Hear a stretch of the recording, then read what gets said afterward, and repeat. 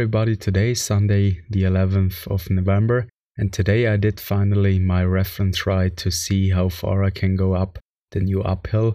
As I already said, it's slightly steeper than the uphill I've ridden before, but that I guess will only bring me benefits as I have to train harder, and in the end the reference ride then during the summer or when they will clear out the trees will be easier for me. So I set up the track on my sports watch with the same distance as I've done before, only that the difference in altitude is different. Like the uphill I'm currently doing, it's roughly 40 meters more of difference in altitude. So therefore the overall track is steeper, which makes it a bit more difficult, especially as in the middle of the ride there is a more or less flat section. I don't know how long it is, but that means that especially the beginning is way steeper. So it's not a constant climb, but more of a steeper climb at the beginning, and it's getting flatter in the middle, and then it starts again to get steeper, but not as steep as the beginning is.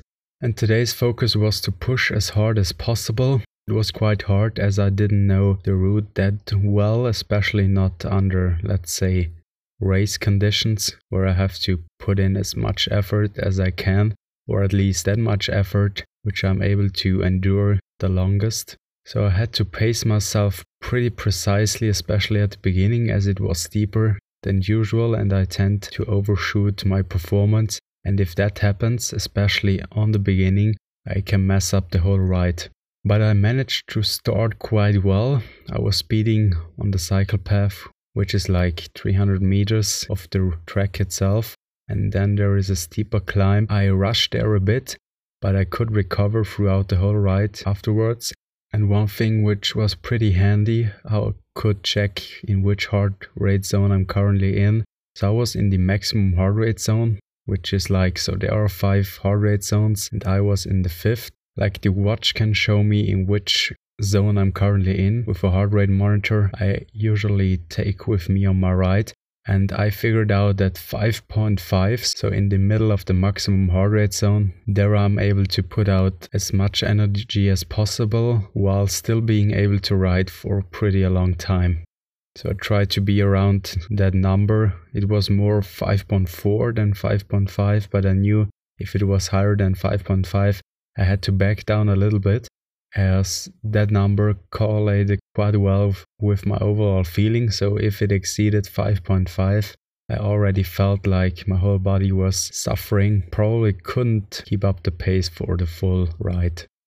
And another thing which I found pretty interesting was that throughout the whole ride I was in that maximum heart rate zone, but my overall body didn't feel that exhausted. I was breathing like hell, like the frequency of breathing was the maximum possible, but leg-wise and overall my body wasn't suffering that much. It was hard, that for sure, to maintain the pace, but the overall feeling in my body was okay. So I expected it to be way harder, especially as the uphill is steeper at the beginning.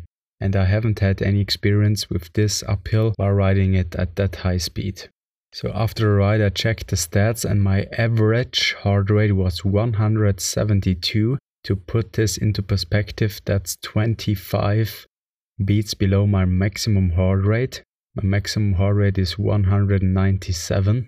That was pretty amazing, as I didn't thought my average heart rate would be that high, but it shows that I pushed quite hard and even the training effect was 0.3 points higher than the last time, and also the average speed was quite high. So now I have a time which I can compare to my last ride. The only thing is that as the difference in altitude is different, I had to do some math to actually translate this ride into the uphill I'm normally doing. As this ride there is more difference in altitude, so if I take longer on this ride it will be less on the other ride, as obviously if the other ride has less difference in altitude it's generally easier to ride that.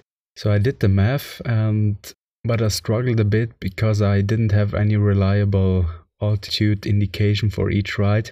Like I checked the app of my sports watch and I had there some elevation data, Then I checked this online platform where I usually plan my rides, and it gave me completely different altitude data. So I tried to do a rough estimation, and it looks like that I have been able to improve my time by 20 seconds.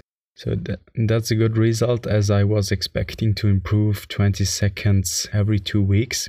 But still I'm a bit behind, as I lost 1 week where I went for a run where I completely destroyed my legs, as they have been sore for 1 week. So I skipped there 1 week of riding. So I'm 1 week behind probably. But from now on I will take the reference time from the current uphill, which has more difference in altitude, and I will see how far I can improve there.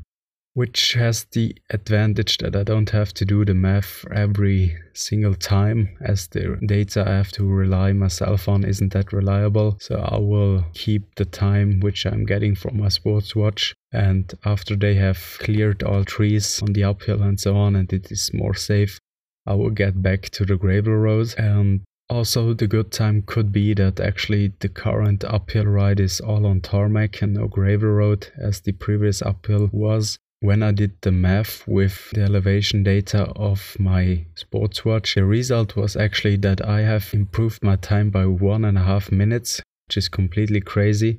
I redid the math with different elevation data, and there it was like roughly 20 seconds of an improvement. But as I already said, I won't do the math for future rides, as with that short distances, even slight changes of the distance and the not reliable elevation data can mess up the whole calculation. So I will rely on the time I get from my watch. And the time I got on this ride, so I did 4.3 kilometers, which is the same distance as of the previous uphill. It took me 20 minutes and 16 seconds, so that's the time for the future rides which I have to beat. With that said, thank you for listening, and until the next time.